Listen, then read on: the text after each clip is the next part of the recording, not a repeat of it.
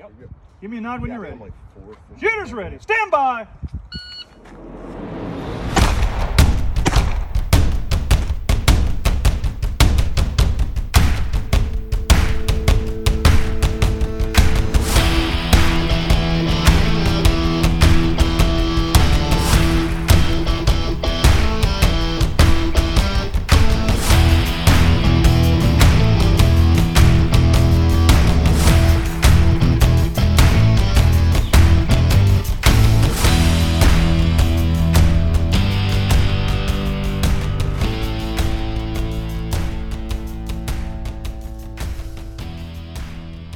Hello, everyone, and welcome to the 3G IQ podcast. I'm Matt Gunlock. I'm joined here today with my co-host, Frank Gow.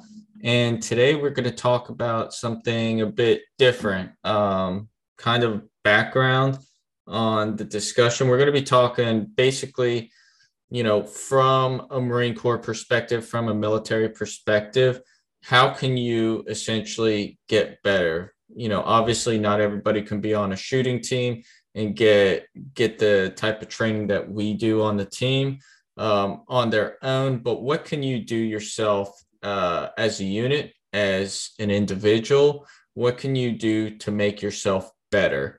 This conversation kind of stemmed from a conversation I had last week with a friend of mine who's in 1st Battalion, 2nd Marines, and he was asking me these same questions. So I figured, talk to Frank. I was like, hey, why don't we kind of make an episode about this? After that conversation, we're going to kind of start talking about some training that Frank just went to.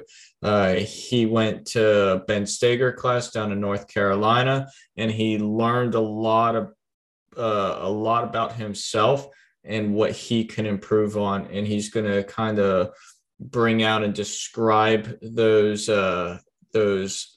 flaws in his performance, and what he has to do was told to him and how he can make those improvements. So, Frank, I guess let's kick this off. So, basically, what do you think? Yeah.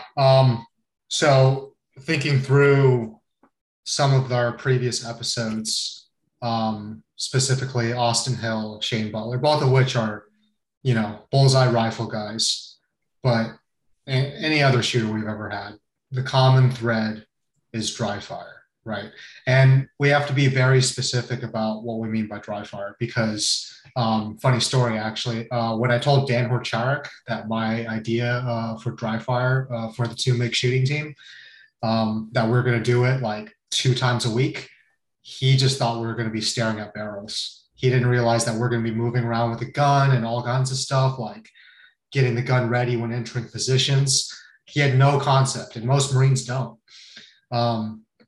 So dry fire is good for several reasons, right? Weapons familiarity, like the fact that weapons are only being drawn when Marines go on field ops or go qualify, or just whenever they need to clean them, it isn't quite enough. We were drawing weapons 2 to 3 times a week prior to the MIG.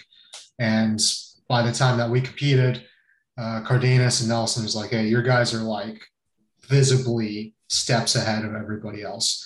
And we did 2 live fire training sessions, but most of it was dry fire. Anything to add there, Matt? Yeah, so you kind of added to what I wanted to say.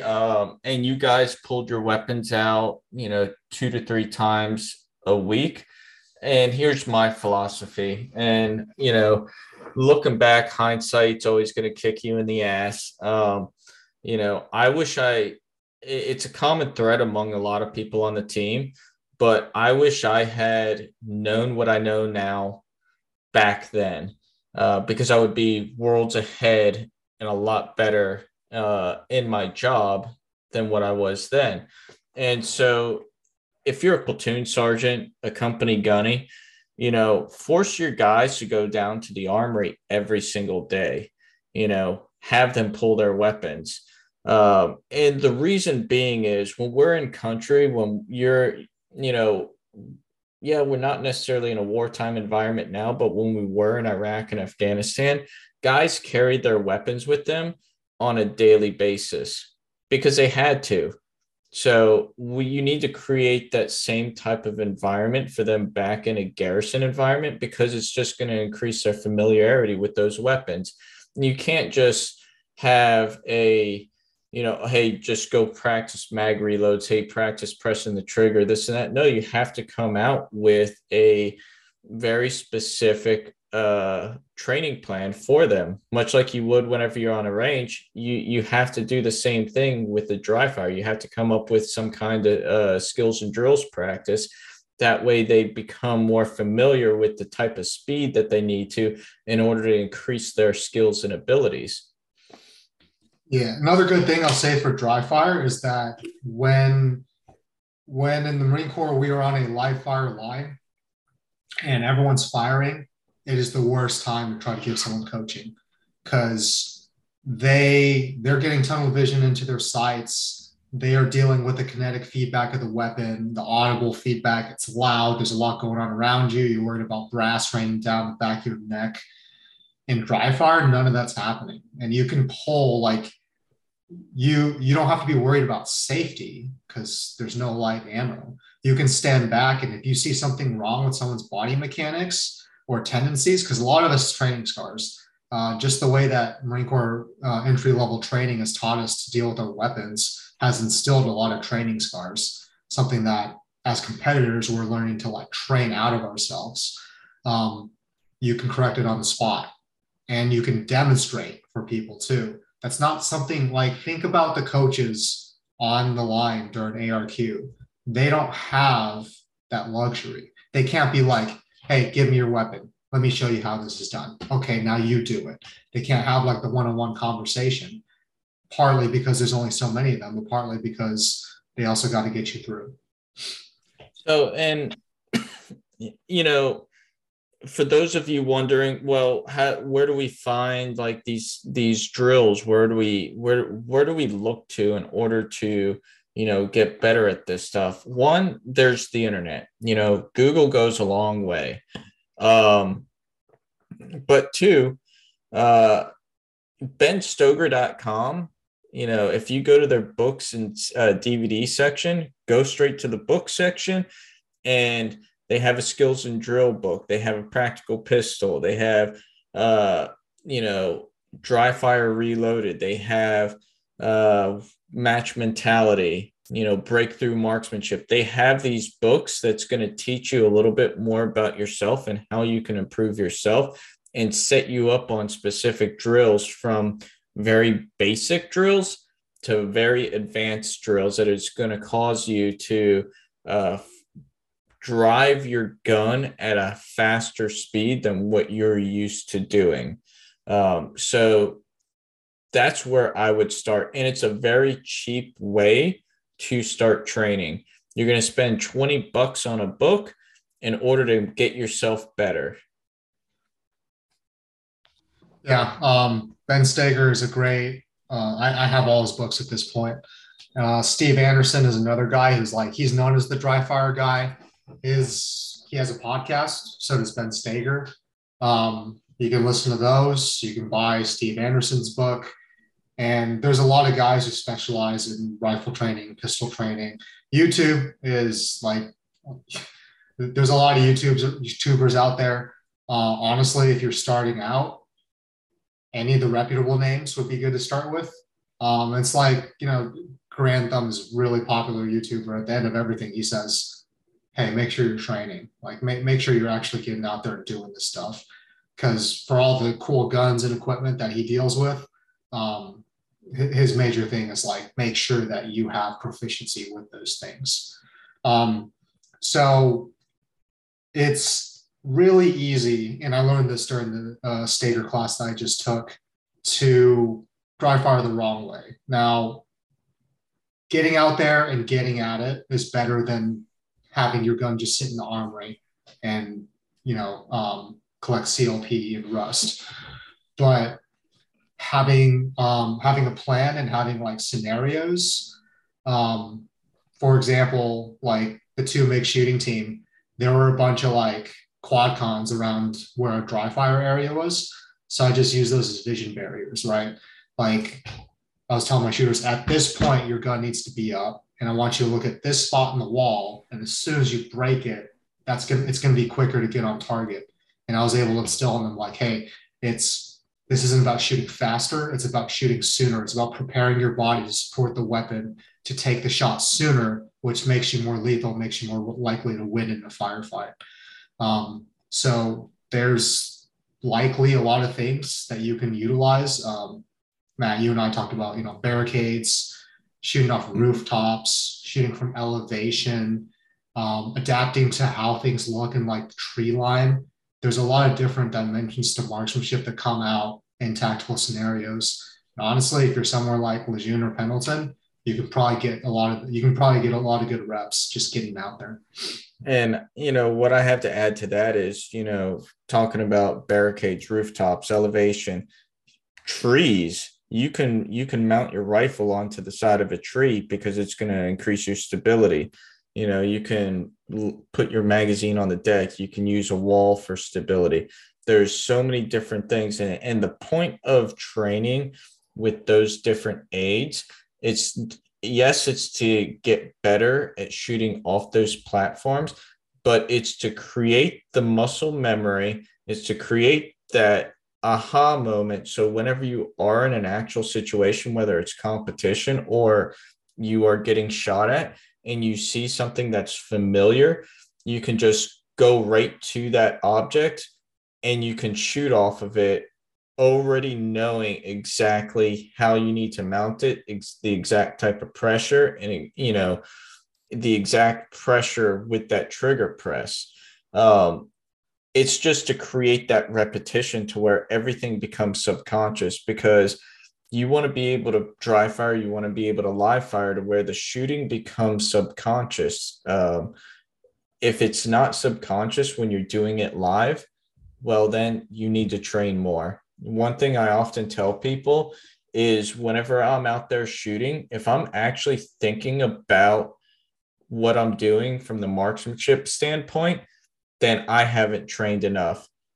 I need to just be able to go out there, and the only thing I should be thinking about is where I'm moving to next, because that's the thing I haven't rehearsed a million freaking times. That feeling's the worst. It's like being in a waking nightmare. Mm-hmm. No, you're right. I'll draw an example. So last year, whenever I was at Fort Benning Multi-Gun, they had some pretty far targets. I want to say they were like 40, 50 yard, 12-inch plates that you had to shoot with pistol. And those aren't easy targets. And I hadn't shot a target that size in quite a while. But, in that instance, that is the only time I thought about that's the only time I thought about my trigger press. After that, everything just became instinctual all over again.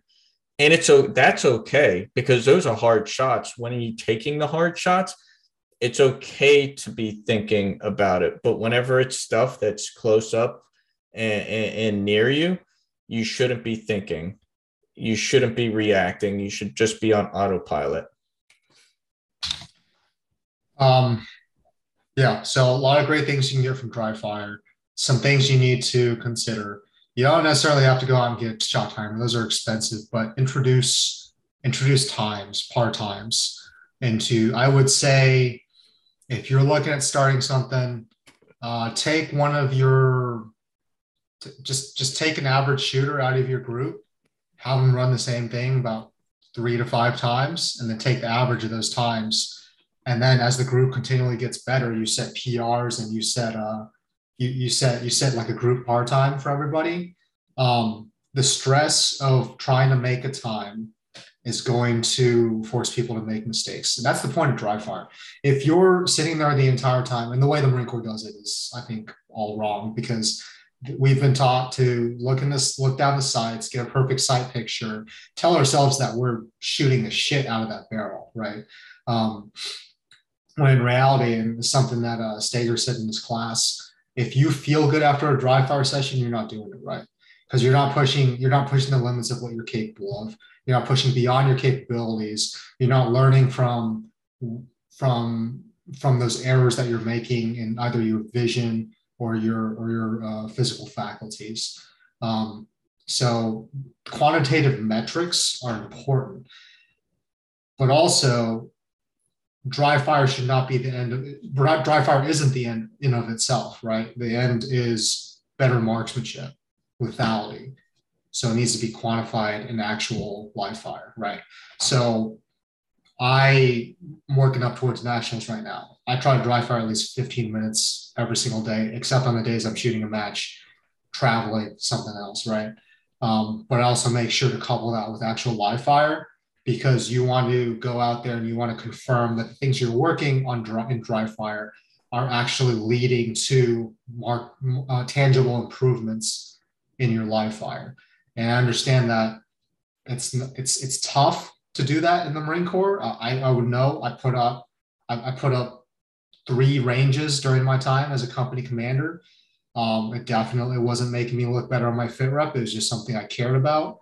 But those were probably some of the more gratifying projects that I did during that time. But yeah, dry fire and live fire, those go hand in hand. So, I'll put it like this. So, yeah, I've fired a lot. I've shot a lot of rounds. November of last year, I shot Fort Benning multi-gun. Roll forward 1 month exactly, I hadn't touched my gun at all. I was sitting through SEPs and TAPs, being bored out of my mind. So I had my rifle and pistol sat on my bed as I'm going through these virtual classes that really, sure, there's some good information in there, but that's another subject for another day on how the DoD can improve, getting Marines and getting, military personnel out of the military. But I had my guns right there. And I knew I had a match coming up that weekend. So during the breaks, or since I didn't have my camera on, I would just listen to what was being said and I would just dry fire. And whenever I went to the match that weekend, that was that match was more or less my confirmation on everything I had done that week. And I went out there and I won the match. And I hadn't shot live in a month, but it just goes to show if you have a good program where you are dry firing and you confirm it, you're going to be worlds ahead. And the best part about it, people, let's be real. In the military, budget is everything. And if it's too expensive, it may not just happen. So the dry fire is free, minus what you put into the timer and what you put into the books. Yeah, definitely the best bang for your buck. Last point I'll leave off with is training quality. I think, and this is just based off some of the quals that we have, like tables 3 through 6 end up just becoming mag dumps. When you go out there for live fire, target feedback is very important. And what I mean by that is if you are using that same target for all your drills and your guys are shooting at like 5 to 7 yards, it's going to become a mess after a while and they're going to have no idea where the shots are going. So feedback's important. The way I structured my rifle training leading up to MCMC East was the first day was from like 5 to 25 yards. And I planned in there, if anyone's interested, I can send out my training schedule and the round counts. We planned in like target changes. Like at this point, we got to paste up targets because we just did transitions and guys are going to be outrunning their guns and they're going to have crazy shots and we want them to see exactly where they're shooting. We're having time to like pace and all that stuff, but target feedback is really important. That's actually one of my criticisms for MCMC East. I understand that there's 240 shooters at MCMC East, but at a certain point, my shooters are going up and the targets were all shot up and there's really no way for them to know whether or not they were hitting. Anyway, day 2 was all steel. Like I put a torso out at like 250. And at the 100, I wasn't giving them like cheese ball targets. I was putting like really small, like round steel plates. And if I saw a shooter that was just like set up on a barricade, hammering shots at the 100 torso, I'm like, hey, dude, go do something more difficult. Go push yourself, because the ammo we have is a blessing. And I can see that you're really good at hammering a torso at 100 yards. I want you to do something that's going to make you frustrated with yourself and make you come to terms with the limits of your abilities. And that was on Lejeune, guys. Like, they will work with you and they will allow you to set up steel. You just need to have the conversation with them well in advance.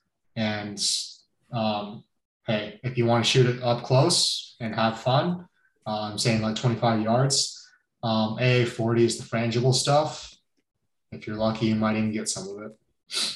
I have one more point to bring up. You know, something else that you could do is send your Marines out to get training external from the Marine Corps. And, you know, this is one of the conversations I had with my friend that's in 1-2. Don't send your team leaders and squad leaders to the training, because they're young, and we all know turnover rate and people getting out of the Marine Corps is pretty high. In my personal opinion, send your platoon sergeants out there for that training. You know, your platoon sergeants are the quote unquote subject matter experts within their craft, but send those unit leaders out there, because they're the ones who are going to be sticking around long enough to where they can affect that change, and they can bring on and teach those skills that they learned. And here's some names and some, you know, a couple places that I'll throw out there. You have Joe Farewell. You know, he has a history of going out and training a lot of soft units. He's one of the best competitive shooters and tactical shooters in the country. And if you want to know about his provenance, he used to be a cop down in Florida, you know, and I'd venture to say cops see more action and see more, get in more situations than what we do in the military. So those guys are always thinking, what can I do better to survive? So he's one individual. Another guy, Benny Cooley, you know, Chris Hutchison talked about him. Ben Stager, another great individual who you can bring in. JJ Ricazza. If you don't want to go after just one individual, okay, you have the Sig Sauer Academy. You know, in the Marine Corps shooting team, we've brought them down, and they've had training. They've trained us on their ranges. You can go up to their facilities. I know they do it up in New Hampshire, and I think they've had training out in California before. They have a facility in Florida. It's, okay. Yeah, it's on the eastern side of the state, close to Orlando. So, I mean, the only way you're going to get better, much like we say, the only way you're going to get shooters by shooting with people who are better than yourself. The only way you're going to grow as a unit, as a team, as a squad, as whatever, is by going to an external source that has this information and getting training by them. Another aspect, you know, I'll bring up is ask and see if the Marine Corps shooting team can come down. Like, that should be number one. That's pretty much free. You don't have to pay a boatload of money. You know, it's like, hey, I need 2 guys down here. We want to go over these skills, and all it is per diem. And then another aspect is in PMS, they have the Advanced Marksmanship Training package. You know, see if they can come down. You know, I know they're pretty busy, but I mean, shoot, they just developed a whole training program around exactly what we're talking about. Yeah. I was going to say the MTT is absolutely probably the easiest to get a hold of. Commands are very, depending on the and most of them are stingy about sending Marines to training, and also haven't had the hands-on experience with someone who's gone to that training before and seen the tangible benefit of them coming back and being that much better of a shooter. Having attended classes from JJ Rakaza, Chris Tilley, 6 Hour Academy, I can say that it's a lot of value. I intend to take a class at least once a year just to keep expanding my horizons. But also those individuals on the AMTP and the shooting team, a lot of them have taken these classes. And while it may be cool to go and get a 6 hour patch and certificate and stuff, I think it's equally as good to get that information distilled from you, from a Marine whose sole purpose is to push the boundaries of marksmanship and to find better ways to convey information to whatever bracket of skilled shooter there is in the Marine Corps that happens to be in front of them. Absolutely. Biggest thing is you just need to go out there and train. One of the things that was said to me is, oh, well, whenever you throw the word competitive or this and that shooting team, it kind of like commanders kind of, they kind of has a bad taste in their mouth or whatever reason. Well, here's my answer to that. How do you get better if you don't push yourself? All competition is pushing your limits and getting yourself better. And when you do compete, you are trying to not be the last place guy. So it's forcing everybody to push themselves more than what they would do if they were just on a line with 25 other dudes trying to shoot a piece of paper. Like, you are forcing yourself to go fast so you are not the last guy, and it's forcing your skills to grow at a much faster rate. Yeah, pressure's not a bad thing. Matt, you've been in for 20 years, and a lot of your growth has come from being under pressure. I've experienced a lot of growth from being under pressure. That's what competition is. I would say that you can go a step further and say that the Marine Corps is at its best when it's a meritocracy, when people are rewarded for pushing themselves and achieving higher goals. I don't think any of us joined the Marine Corps because we sensed that it would be an organization that didn't subject us to some kind of pressure, right? I think it's part of our identity. So yes, it means that someone's going to be a loser. That's fine. If you aren't comfortable enough with yourself and mature enough to handle the fact that every single one of us, that's like everybody that we brought in this podcast, was at the bottom of the totem pole at some point. Like I if not for a DQ, I would have been dead last in my first 3-gun match.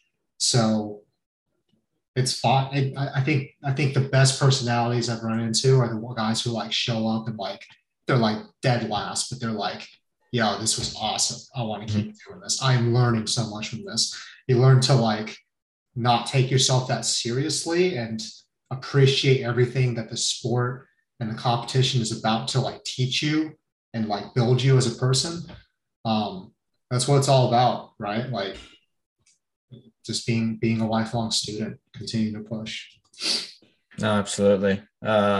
So let's move into what you did this past weekend.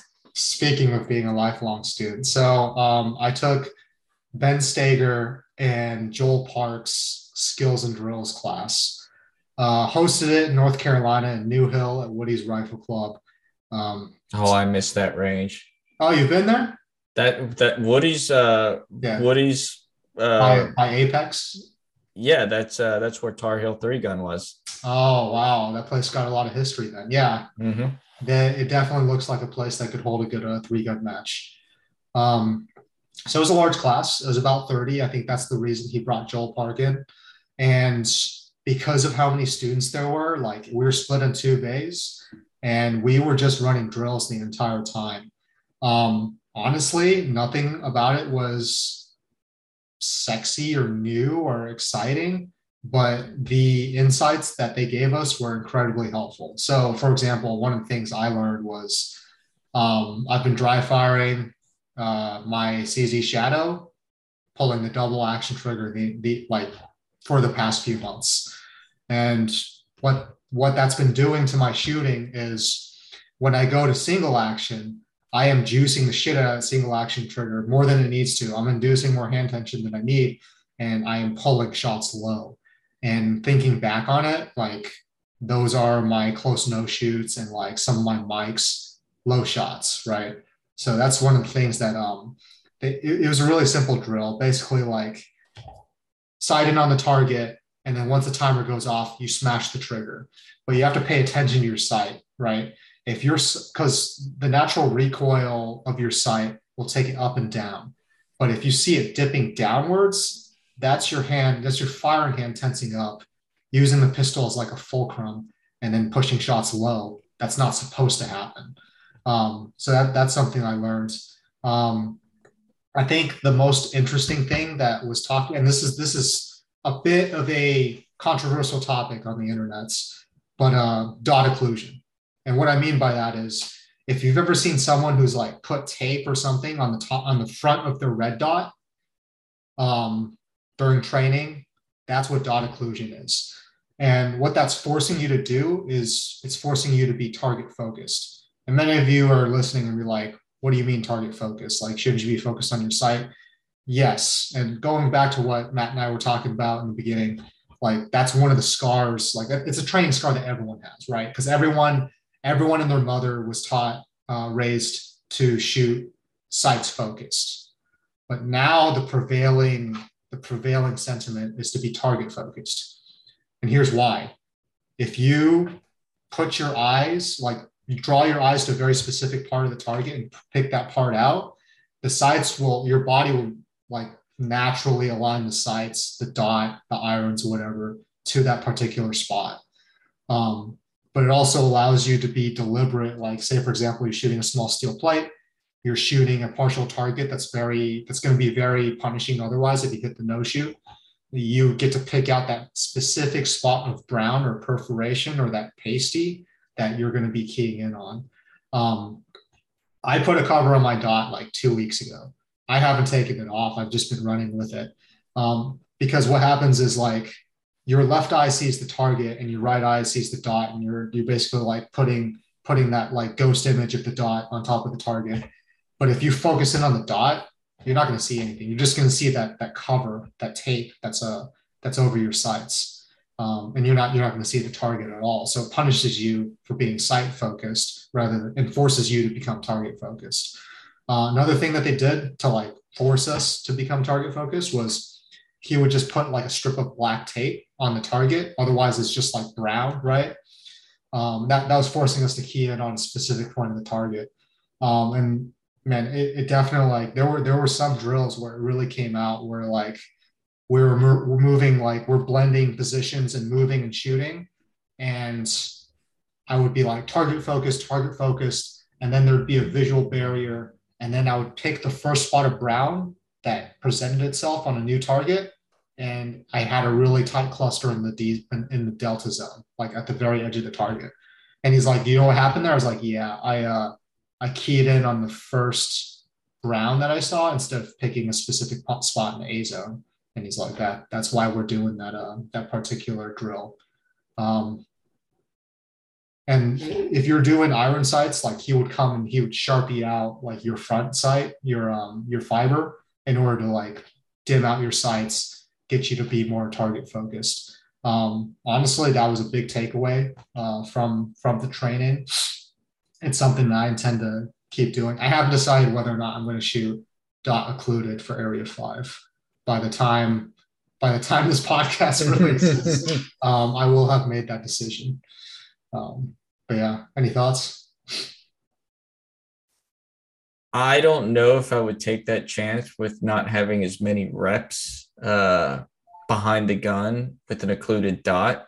I mean, it's really going to come down to, are you comfortable doing that right now? Like, is it second nature, or is it going to cause you to think too much? Here's the thing, man. Like, I am shooting when I talk about target focused, I experienced it sometimes. Like when I started experiencing it, I was like, what the fuck is going on? Because back when I was shooting production, I remember like I'd be staring at the targets. I'd only be like somewhat cognizant of my iron sights. And I was just watching shots bloom out on paper. I was like, man, this is a weird phenomenon. And only later did I realize like, oh, that's target focused shooting. Well, then this is what I would suggest. It's a match, you know. It's kind of a practice. It's a big match, but it's it's a big. It's a chance to confirm everything you did. So if you feel comfortable and confident, then put it to the test. See how you do. Yeah, it's only money. Right. So yeah, it's not like your life is on the line or anything. Just go out there and push it. Push yourself. We're all going to be disappointed this weekend anyway. Max Michel's shooting out there. Oh, you're screwed. Yeah, we're all screwed anyway. But my issue was, so going back, I know I talk about it like every single freaking episode, but I've always been a bit of a turtle in terms of shooting. I was bad in production. When I got injured, that got kind of worse because I had to the only way I was going to stay anywhere competitive was slowing down and making sure that I was destroying A's.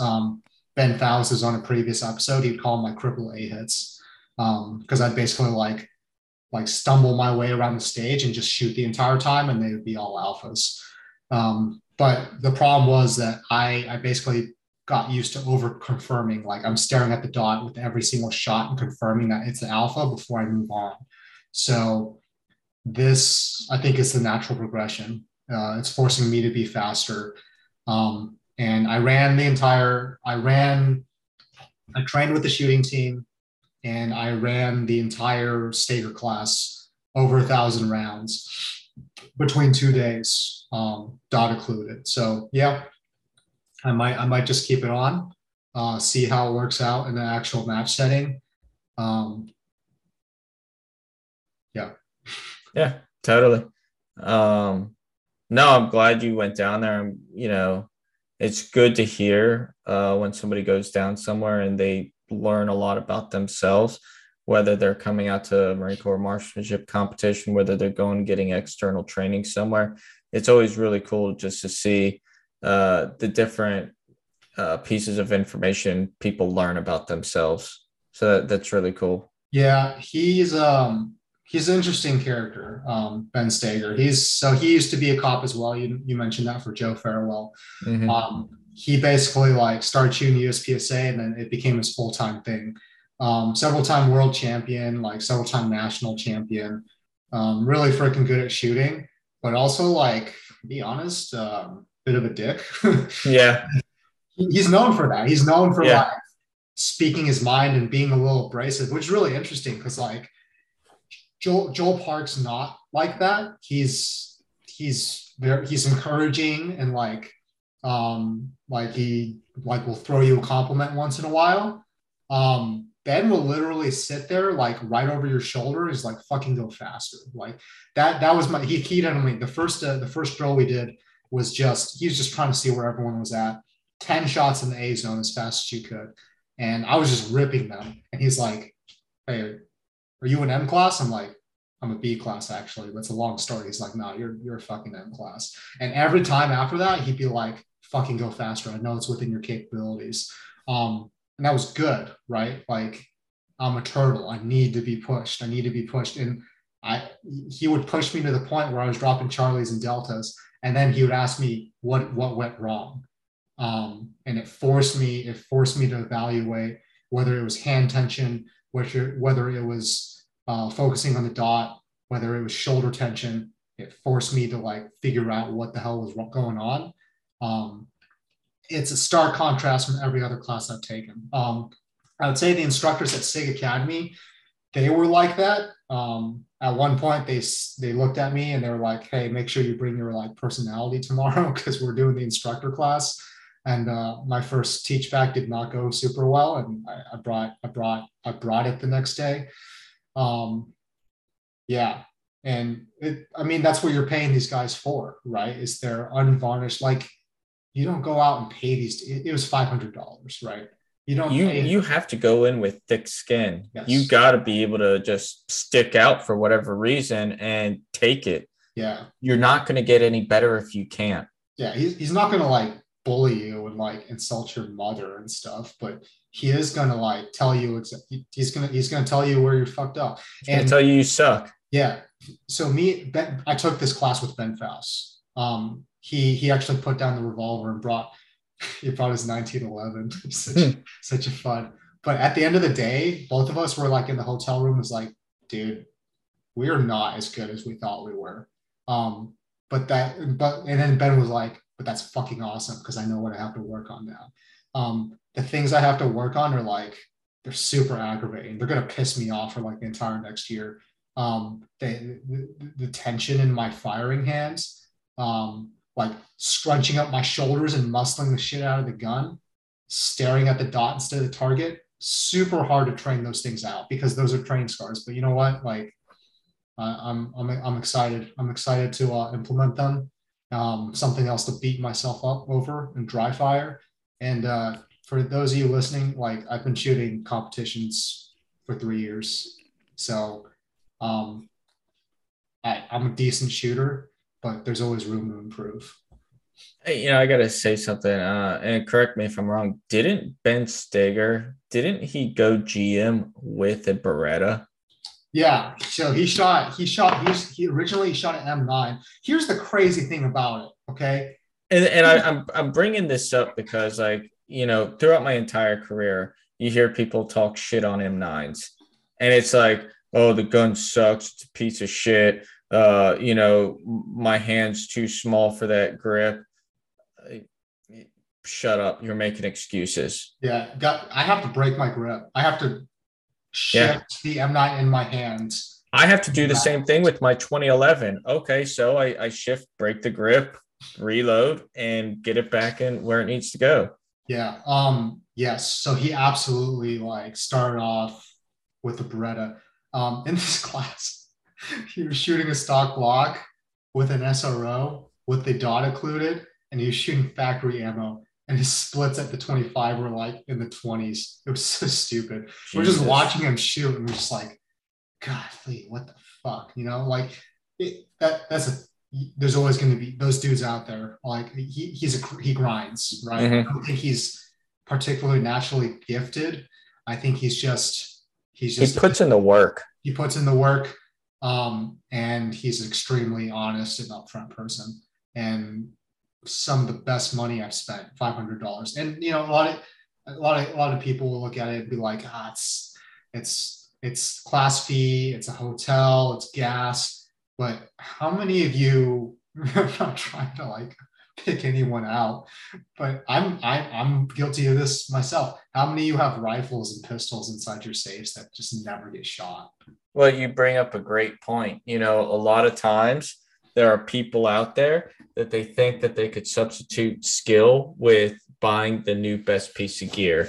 Yeah. And I'll be the first one to tell you, the only way you're going to get better is through consistency by shooting the same thing over and over again.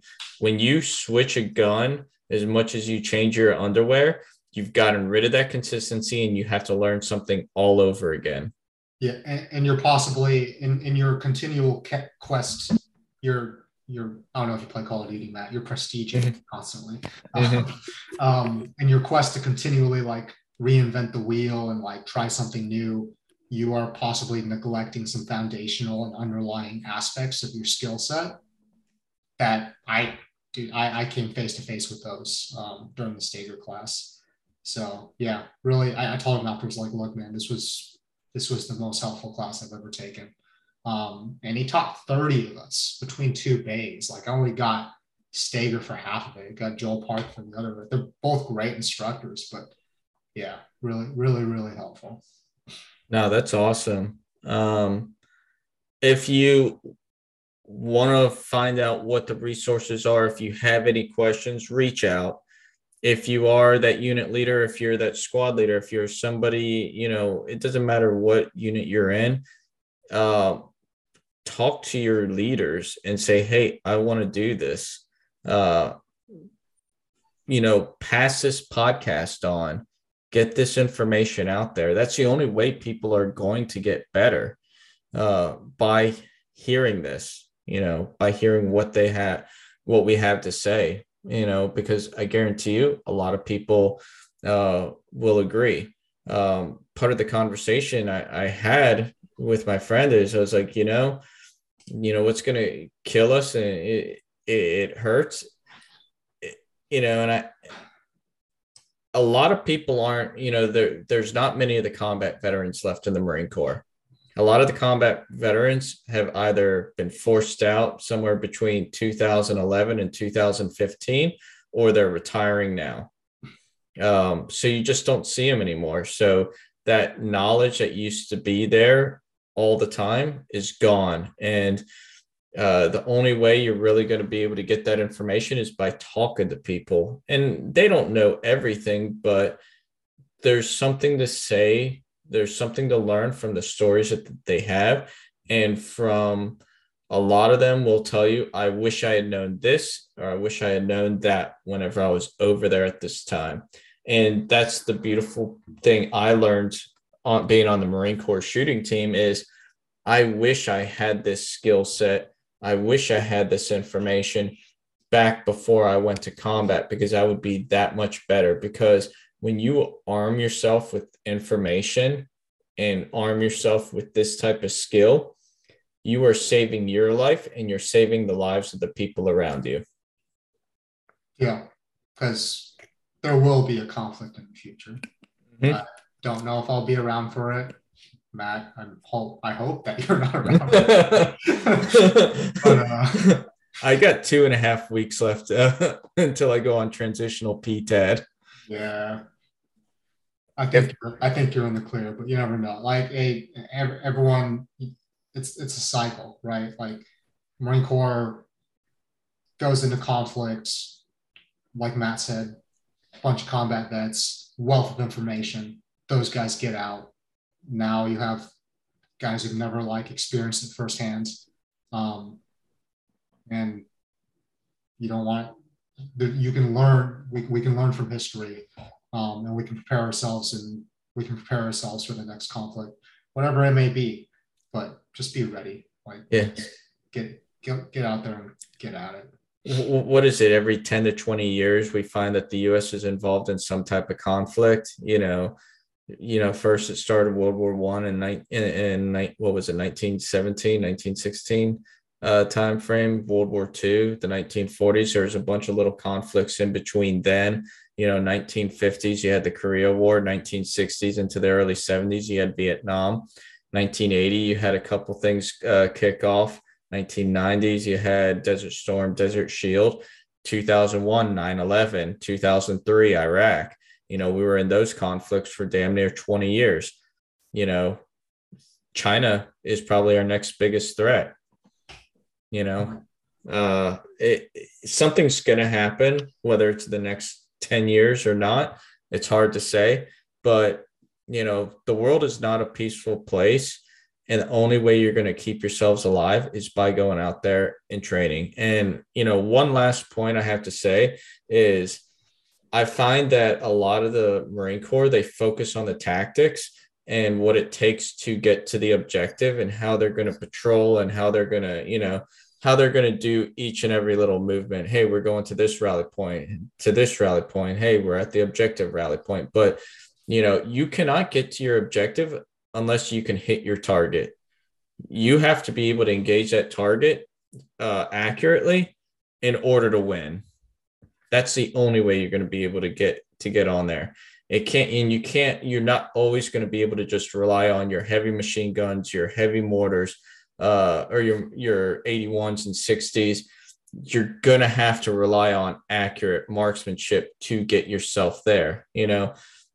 You have, in a fire team, you have your own support structure, automatic rifleman, you have a grenadier, you have, riflemen, that's who you have to rely on. So just stay survivable. Yeah. And prepare yourself to be a good part of the team as well, like capabilities, all that good stuff. But yeah, if you all have any questions about anything that we talked about today, feel free to hit either Matt or myself up. I have some time on my hands before school starts, so perfectly willing to answer any questions. But yeah, I think we talked about a lot of good topics, and hopefully it helps some Marines in the fleet today. Yeah. Hope you enjoyed it. Let us know if you want more stuff like this, and have a great week.